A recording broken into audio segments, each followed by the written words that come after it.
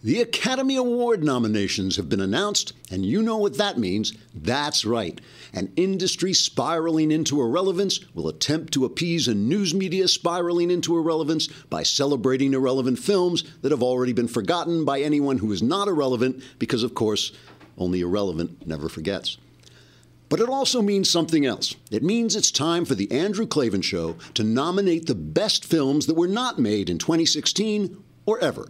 Yes, these are movies that were never filmed, shown, or even conceived of in Hollywood, and yet managed to garner an audience only slightly smaller than Oscar nominees Moonlight and Manchester by the Sea put together, which would be Manchester by the Sea under the moonlight, which no one saw either.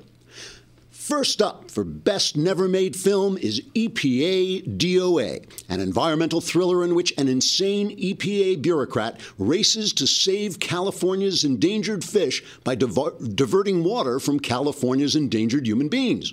The evil environmentalist is finally defeated by a ragtag band of outcasts and minorities, which is to say conservatives working in the movie business, who get together to write a script about the evil of man-made climate change, then roll the script up in a cylinder and use it to beat the EPA bureaucrat into unconsciousness. Another nominee for Best Unmade Film is the journalism saga All the Previous President's Men.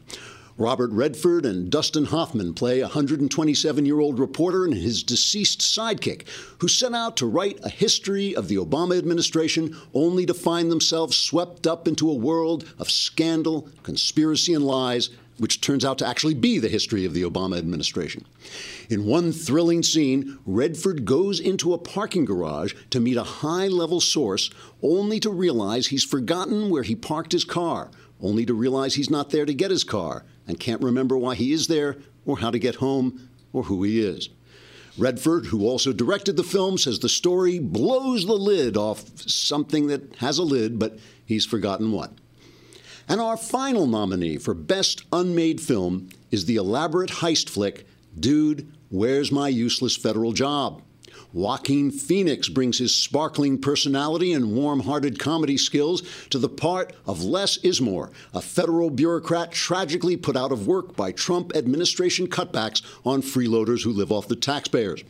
Unable to find a job because he has no skills, because he's never done anything useful, because he was a federal bureaucrat, Ismore plans a brilliant jewel heist, only to realize he can't pull it off, because he has no skills, because he's never done anything useful, because he was a federal bureaucrat.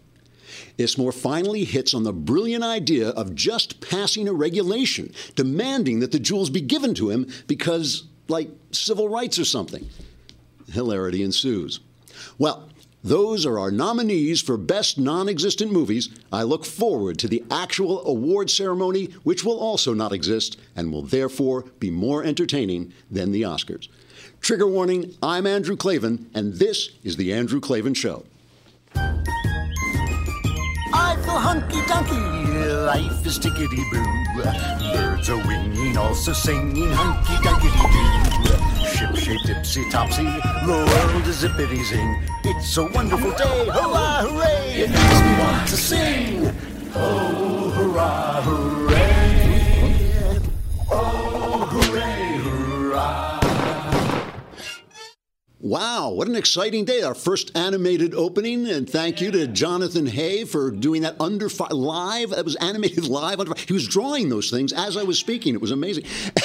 It's also mailbag day, so we will be we'll be answering your questions. If you subscribe to thedailywire.com, you can ask questions. They will give you absolutely correct answers that will absolutely change your life. And they can send in questions live, right, while I'm talking. Yep, that's in the second half of the show. First, I have to tell you, my Blue Apron food finally showed up. So three days. You know, there's almost no point in my describing this to you because they will give you the first 3 meals for free. You just go on blueapron.com/Andrew, and they will give you the first meals for free, no delivery charge, nothing, so you can taste them yourself. Basically, what this is, it's like having a restaurant in your home. It's like having restaurants, seriously, not the kind of restaurants my listeners go to, where the food is inedible, but the waitresses aren't wearing any clothes. But these these are places like nice people go to where the food is really good. What they do is they send you, like it's about $10 a meal, and they send you all the ingredients you need in exactly the right proportions. And then they send you all the instructions.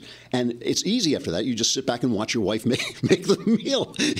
But every now and again you have to get up and chase her around the room. Maybe that's just in my house. I'm not sure.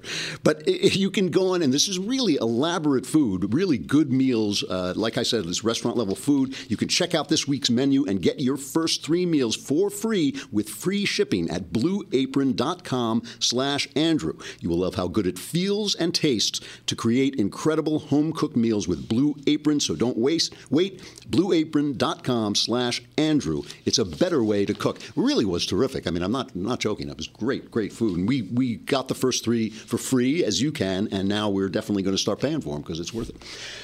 All right. This administration is a hoot and a half. This is really funny. I am not even sure what I'm looking at yet. I'm not. Everybody's got an opinion, and all the people who are conservative or like whatever Trump does, it's great, and all the people who are liberal, whatever. Even Trump, like he can just sneeze, and it's like, oh my God, the first president to ever stoop to the level of sneezing in front of every. So I want to just like ask myself what I saw yesterday because it was so incredible. Some of this stuff, I seriously, I never thought I would live to see some of this stuff that's so good, and it's happening on the second day of his administration. He's doing stuff I seriously did not think I would live to see again. Let me just start with one quick personal anecdote, okay? This is to the point, but I'll have to get back to it. When I was a young man coming up, starving writer, didn't have a dime, my brother and I got together and wrote a thriller, and the thriller, we dashed it off. I mean, I outlined it very carefully, but then the two of us sat down and dashed it off. But it won awards, and it was sold to the movies. Now, it wasn't a big movie sale, but it sold to someone who has been called the worst person in Hollywood. Okay, so that's going a ways, right? The worst person in Hollywood. We had nothing. My brother and I had nothing. I was married. I had a kid. I was making zero. I had a minor job, but I was making zero money. So this money meant everything to us. And it wasn't a lot, but it meant everything to us. And we got into this negotiation with this horrible guy who kept changing the rules of the negotiation. But we had this powerhouse agent who agreed to handle it as a friend. He was a friend of mine and my wife's, and he agreed to handle the negotiation. So my brother and I sat in a room while this guy talked on the phone to this guy. And remember, we need this money so much. We need it. And our negotiator, our agent, is talking to the guy and says, he says, you keep changing the rules. I've had it. And he starts screaming at the top of his lungs. And he says, and F you. And he slams the phone down. And I'm sitting in the room, and I turned to my brother, and my brother, it must have been the reflection of me. He had turned white as a dead man. He looked like white and green, that look that dead people have. He had just thrown all our money away. And I look across the desk at the agent, and he's sitting there with this little smile on his face. I'll call back. Less than a minute later, the phone rings. The guy calls back and gives him everything he wants, okay? That was this agent. He was a crazy guy. He was a guy, like if you made a bad offer, he would tap a spoon against the phone and say, I've got some interference here. I thought you made such a bad offer, but you couldn't have made such a bad, He would just do crazy stuff because he was a negotiator.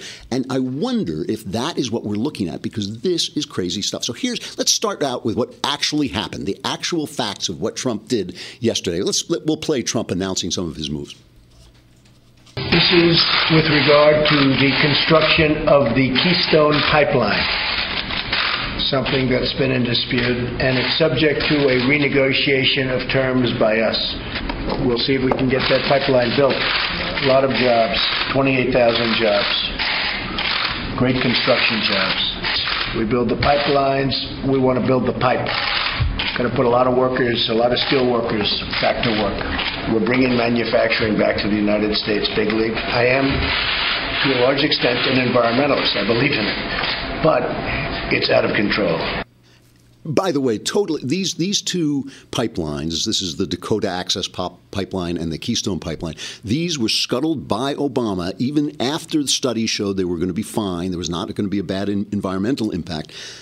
They were scuttled purely for the big Democrat donors who are obsessed with this oil thing. But just so you know, because we all do care about the environment, scuttling the pipeline doesn't mean the oil won't be drilled. It'll still be drilled because Canada can sell it to Asia. They don't have to sell it to us. They will sell it to us because we need the oil. And instead of transporting it in a pipeline, which is relatively safe, they would transport it in trains, which is much, much more dangerous. A train wreck much more likely than the pipeline exploding.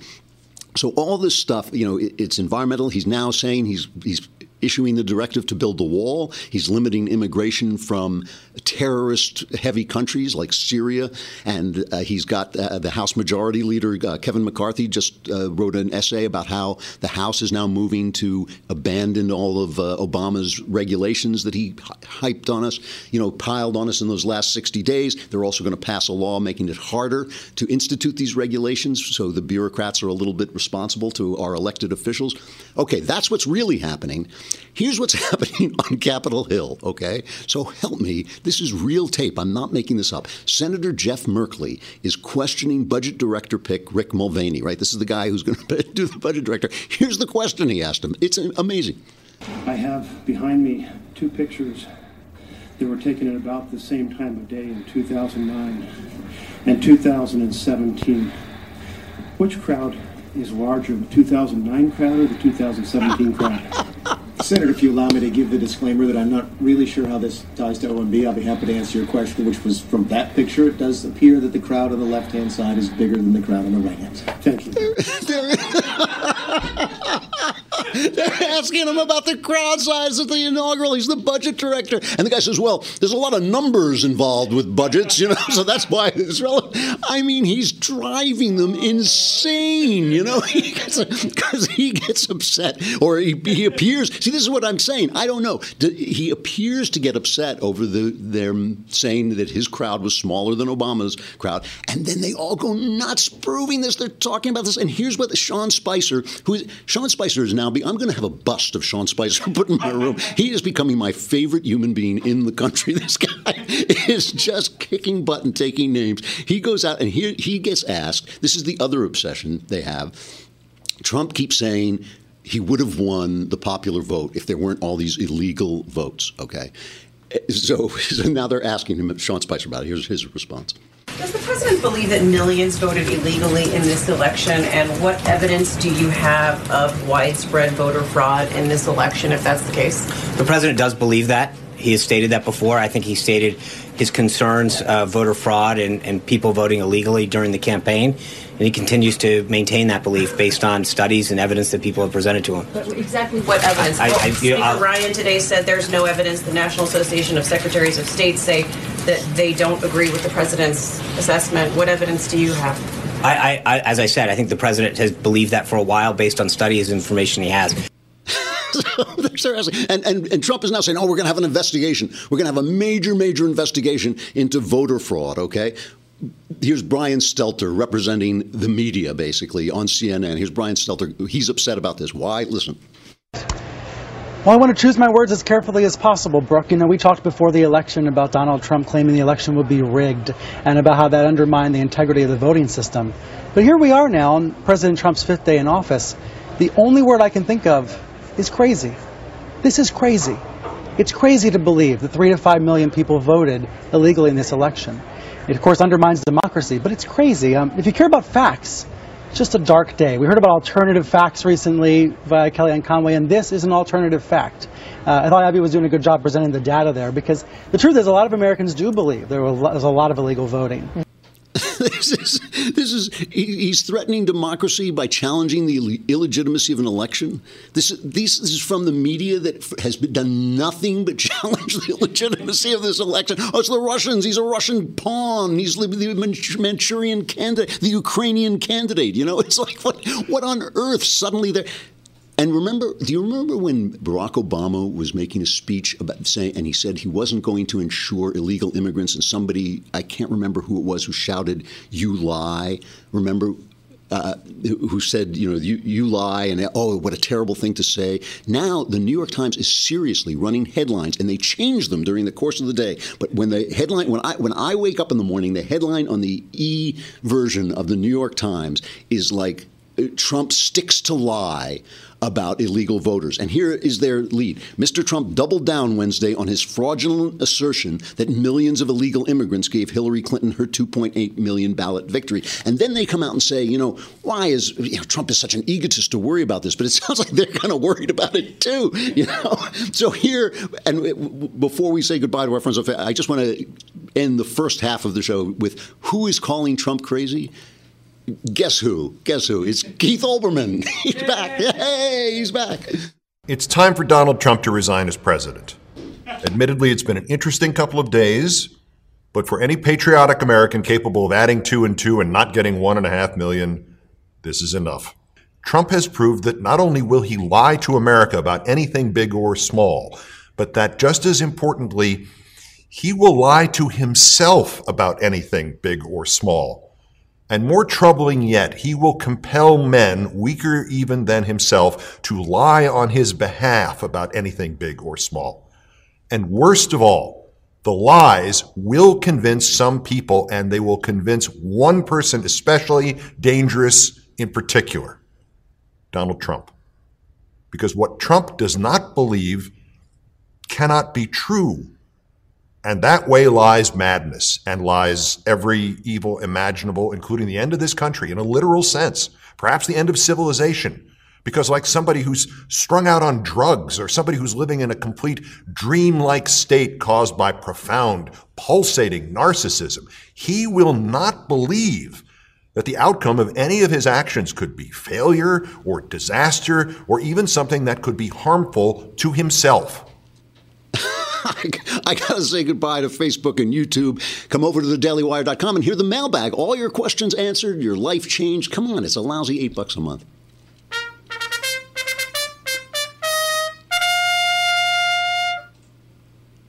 Now, by the way, just before we go on with this, Obama, before he left office, put out a regulation that both Democrat officials in the states and Republican officials believe was an attempt to be for the feds to take over the election process. So all Trump is talking about is investigating whether there were illegal votes, and who knows whether he'll really do it.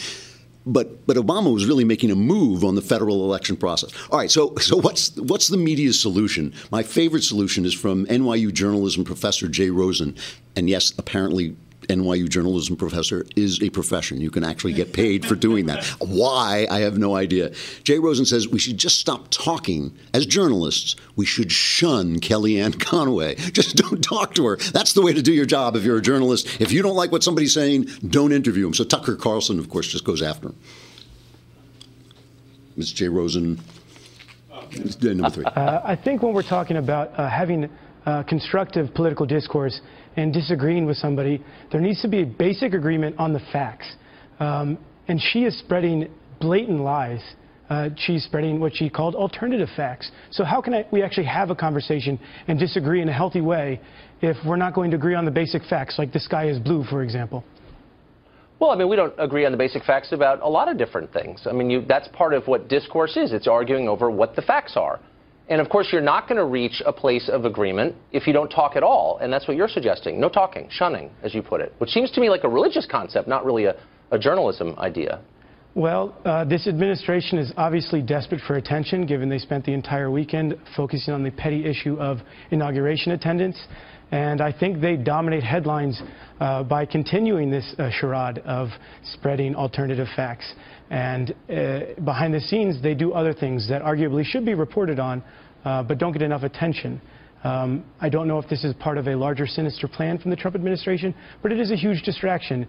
And it is quite embarrassing that the first weekend of the 45th president was spent talking about how many people came to his inauguration. See, the question is who spent their time doing that? Because Trump actually spent his time essentially repealing the Obama administration. So Trump was actually doing something. It's this clown who's talking about this. But he asks the big question. Is this some kind of plot? Is he doing this on purpose, driving them nuts? Or is there a problem? So here's Morning Joe putting forward the first theory. There's their panel on Morning Joe, and they're basically discussing the image that the press is now developing of Donald Trump. The crowd size bit and the 3 to 5 million illegal bit is all hinged on the fact that Donald Trump can't stand hearing that somehow he's not a legitimate president, and that he his won team fewer votes than Hillary Clinton. Can't bear to tell him the truth. And that's bad. And so he has people going out saying things that just aren't true. Sean Spicer said yesterday that it was an overwhelming victory, that Donald Trump got the most electoral votes of any Republican since Ronald Reagan. His boss wants forgetting to hear George that. H.W. Bush wiping out Michael Dukakis. But this is all about him feeling like his election needs to be validated. Who tells him you are president of the United States? You are the president. Well, act like the president. You're the president. We had talked about how he has what I believe to be a really, really strong, and we all believe a really, really strong foreign policy team. He doesn't have somebody close to him in the inner circle that can walk in. Right. Don't do this. So this is the idea, and the New York Times is selling this big time, and they say they have aides, sources in the administration who are coming and saying, look, this guy is a massive egotist. When anybody says anything that questions his popularity or whether he's right, he explodes, and no one has the nerve to just say, but no, these are the facts, so we have to stick with them. They're just cowed by his rage, and so Sean Spicer has to go out and talk about crowd size and all this, and that's the problem. This is this kind of mad president in the Oval Office raging about the crowd size. That's the one theory. I'm not there. You're not there. We don't know. That's one theory. Here's the other one. The other one comes from a Wall Street Journal op-ed by an author named Barton Swain, and he puts it very well. I'm going to read a small portion of this. Mr. Trump has little but contempt for the mainstream media, or at least he wants the media to think so. He realized some time ago, as many a Republican presidential candidate realized before him, that most journalists covering his campaign would interpret his pronouncements and decisions in the worst possible light. Mr. Trump decided not to play their game. Instead, he would troll them, constantly, mercilessly troll them. The effect was to stop them from covering his candidacy in the usual ways with the kind of one-sided analysis guaranteed to make his Democratic opponent look superior, and instead to send them off on crazy fact-checking errands in search of intrinsically worthless data. Did thousands and thousands of Muslims celebrate the 9/11 attacks in New Jersey? Did he really oppose the Iraq War, and when? Is The Art of the Deal really the best-selling business book of all time? Now that he is president, reporters assigned to Mr. Trump are in a tough position. They have to pay close attention to what the White House says, but they know the White House may give them garbage and dare them to spend an entire working day trying to verify or debunk it. Meanwhile, Mr. Trump will make the ordinary decisions any president must make: court nominations, executive orders, negotiations with foreign leaders, while reporters are off trying to disprove some idiotic claim about the president's approval ratings. They'll feel as if they're in an impossible bind, trolled into looking the other way, futilely insisting on their authority as the nation's guardian of truth. So the question is this guy running the art of the deal on these people? Is he trolling them? Is he crazy? Is he a genius? Is he a crazy genius? I have to think it's entirely possible he's both. I mean, he may just be a crazy genius. All right, it's just wonderful to watch. And I have to say, in terms of the effects, the things that he is actually doing, it's bliss. It's bliss. Yeah, right, yeah. All right, the mailbag. And it's always bliss to hear from Lindsay. All right, this was put up live last week, and I didn't want to just take it off on the fly because I wanted to think about it for a minute. Dear most wonderful, gratuitous, benevolent leader, KLVN, because he doesn't want to put the vowels in, because then if you say the name, you turn to stone. Greetings. What is your view on the idea of predestination and the seemingly eternal battle between Calvinism versus Arminianism, which is I think that's you have free will through grace, right? That's, yeah. Okay. First of all, my theology is always very practical because there are certain things that, and this makes people crazy.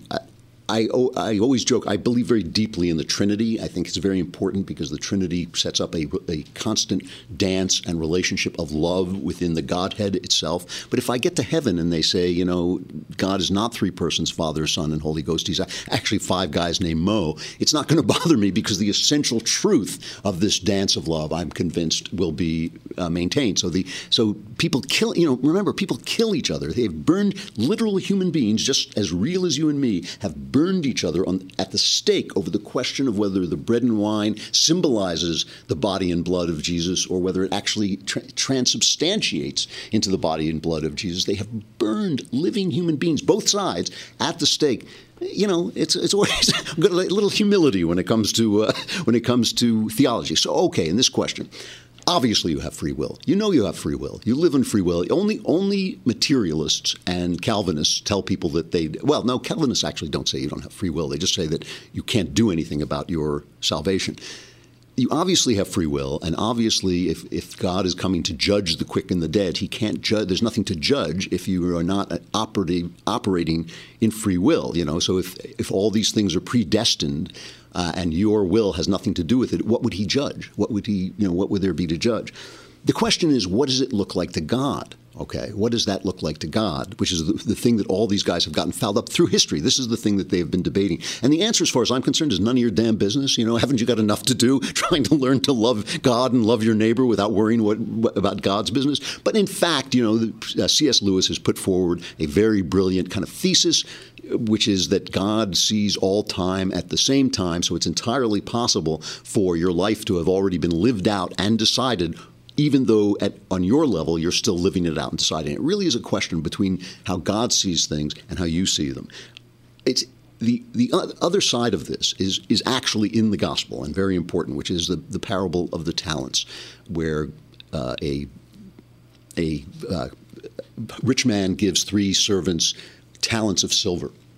And he gives each one a different amount. And the one who has the most invests and makes the most money and gets praised. The one who has the second most invests that and makes the second most money and gets praised. The one who gets the least, who only gets 1 talent, buries it in the ground so it doesn't make any interest, and he returns it safely, but the rich man is furious and he condemns him. And this is where we get the word talent, because when the talent was a measure of silver, and when preachers would preach about this, they would say, well, you may not have silver, but you may be able to sing, you may be able to write, you may be able to dance, so that's your talent, and that's where we get the word talent. And at the end of this, Jesus says, to him who has, even more will be given. To him who has not, even what he has shall be taken away. And this also fits in with Jesus saying, my sheep hear my voice. And when the authorities come to him and say, why don't you just tell us whether you're the Messiah or not? He says, I have, but you don't believe because you're not my sheep. You're not part of my flock. So there is this sense in the Gospels that some people are given a skill, a talent, a greater talent for hearing the word, for believing. And we know this. We see people. They have a predilection for faith. They have a predilection for the mystic, for seeing the spiritual world, and they use that. But clearly, this guy with 1 talent had a choice. He had a choice, and he made the wrong choice, So I think that choice still exists, even though some people have more skill, have more spiritual skill than others. The most important thing is you have free will. God will judge the choices that you make. He will judge those choices that you make. What it looks like to him, you'll get a chance to ask him, believe me. All right. Dear Quackamus Maximus Clayton. Okay, this is from Mark Mallon. My wife and I want to have kids, but today's political, cultural, and educational climate has nearly scared us out of it. We're apprehensive about bringing kids up in a society where the main core value is denial of truth and reality. It's more than that. It's the denial of truth and reality is a virtue.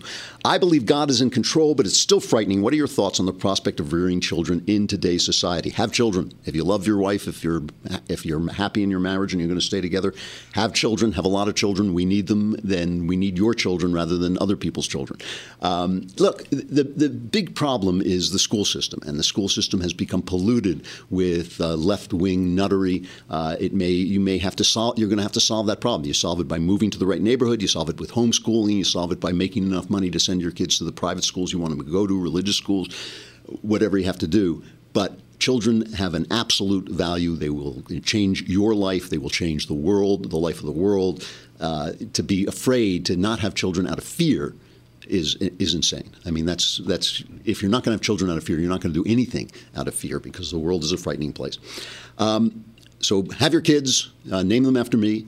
for this name, or you can just name him Quackamus. I think I like that.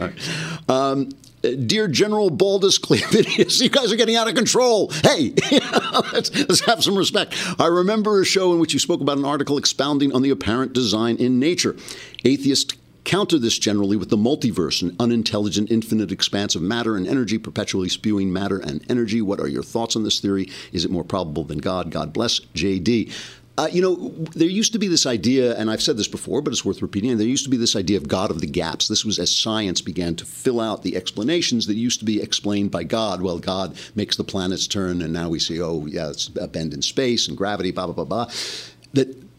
That God was retreating into the things that science couldn't explain, and ultimately science would be able to explain everything and God would be gone. That's turned out to be false. It was a guess. It was a respectable guess in its time, but now it's turned out to be false.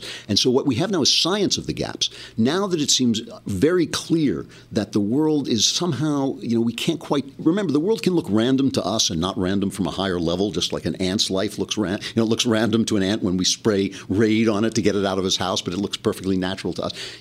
The world can look random to us and not be random. And now it does seem that the world is perfectly tuned to the human mind. The fact that a universe would create a mind that could understand the universe, the odds against that happening are astronomical, okay? So scientists say, well, maybe there are infinite universes, and this just happens to be the universe in which that happened, which I always compare to a guy playing poker, and he draws 5, straight flushes in a row, and Black Bart across the table kicks over the table and draws his gun, and the guy says, wait, there are infinite number of poker games, and this just happens to be the one in which I drew 5 straight. It's a silly idea that is only there to get rid of God. It's only because science is a certain way of seeing things and can't see what it doesn't see. It's not supposed to. It is not supposed to. Science is not supposed to see the spiritual world. It is a brilliant, wonderful way of dealing with the material world. And what happens to scientists is they start to think, well, since all I have is a hammer, everything must be a nail. And so I just think that the theory of the multiverses is just, it would be more scientific at this point to say there's probably an intelligence controlling the universe, as some scientists have said. Even one who was his name was Hoyle, was a convinced atheist. But when he saw what they call the anthropic principle, the fact that the universe seems to be made for the mind, he said something is going on here. He had some wonderful, I can't remember the line exactly, but he said something is going on here. All right. Dear Overlord Grand Moff Clavin, from Michael Cole, after living overseas in England and in the good old USA, which culture handles the struggle between work and life better? That's actually a question that answers itself. I mean, England handles it better if you're English, and America handles it better if you're American. Americans work harder. They are more dedicated to work. Certain Americans, and now we've had a big problem with this because of left-wing policies, but, Americans put more meaning into their work than most people overseas. In England, around noon, everybody leaves and goes out and drinks, and the rest of the afternoon, nothing gets done. So, you tell me, what do you think? I mean, I am very dedicated to my work. I love my work. It does give a lot of meaning to my life. I do have to work to bring my personal life into my life and not work all the time, which I do. I work very hard to do that. But I like the American. I like America when it is dedicated to work more. I personally like it more. I could never go out and have lunch with people when I lived in England, because if I did, I knew the rest of my day was gone, because the drinking is insane. I mean, it is just insane. All right. Anything else? Oh, Captain Mike Clavin. I love that. That's a little Walt Whitman in there. It is my mom's birthday this weekend. Oh, okay. My whole family and I love your show and listen to you every day. We dance in our kitchen to your theme song. You're basically a member of our family. I just hope you're going to include me in your will, though. If that's Thank you for always giving us hope and big belly laughs. Could you please give a birthday shout out to Kathleen Makel from Chico, California? Kathleen, happy birthday. It's signed Love, Darby, Molly, James, and Natalie. All right, that's the mailbag. Great questions. Really interesting questions. Send them in some more for next week, and we will do it again. Stuff I like. We are doing liberals I like, and as I keep saying, all of them are dead. That is one thing that is maybe necessary for me to like a liberal. But it's not true. This is from a day before it really, the turning point is 1968. Before 1968, liberals were pro-American people who believed that we needed to liberalize certain things, our treatment of black people, things that really didn't need to be liberalized, and they wanted a greater welfare state and all these things. You could disagree with them, but they still loved the country. They loved the country. The people we saw marching in that Women's March, which I believe it may be the end of the left, were insane, hateful people. They hated the country. They feel that it's all right to punch somebody if they don't like. They set a Muslim guy's car on fire, a limo driver's car on fire. Here's like a Muslim immigrant trying to make his way as running a limousine service, and they set his car on fire because I guess it was taking people to the inaugural balls. I mean, this is a different liberalism. The liberalism in the old days was patriotic. It really was, even if you disagreed with it, and sometimes I did. So Myrna Loy, actress from the old days, I just adore her. And the reason I adore her, she was a big lib. She really handled a lot of liberal causes. I think after her career was over, she went on to do a lot more political work. I loved her because she played the perfect wife. Her career took off when she became Nora Charles from Dashiell Hammett's Thin Man in the Nick and Nora Charles story. She was insanely sexy, very sensual, and she was the perfect wife. Well, here's a scene from, I think this is after The Thin Man. I think this is the first sequel. And this old miserly millionaire is trying to convince Nick Charles to take on his case for free, right? And Mrs. Charles, played by Nora Charles, played by Myrna Loy, is being sympathetic with him as she walks him out of the room. Nothing's going to happen to you. Everything's going to be all right. You go on in. I'll send the baby upstairs, and I'll take care of Nick. Well, don't be long. Put the lights out. No use wasting money. Getting me into another case, huh? That old penny pincher can afford the best detective in the business. He's just trying to get one for nothing. You're abetting him. I don't know what you're talking about. No? Then what was all that business at the door? I was just picking his pocket. I haven't been married to you for nothing. Mommy. Mommy. So she's the perfect wife because she always has her husband's best interests at heart, and she's incredibly tolerant of him, though he's clearly a raging alcoholic in the movies. But at the same time, she is independent, resourceful, intelligent, and courageous, and she is just terrific. She really was if you ever want to see what a perfect wife looks like, Myrna Loy in the Thin Man pictures, and that's why I love her. All right, folks, that was the mailbag. Love the mailbag. Always a great show, yeah. Tomorrow, last day before the Klavanless. I'm getting a little less worried about the Klavanless weekend. For all I know, one day we'll just go away for the weekend and we'll come back and the entire EPA will be gone. But we will be back tomorrow, so there's still a day away. Be here. I'm Andrew Klavan. This is The Andrew Klavan Show.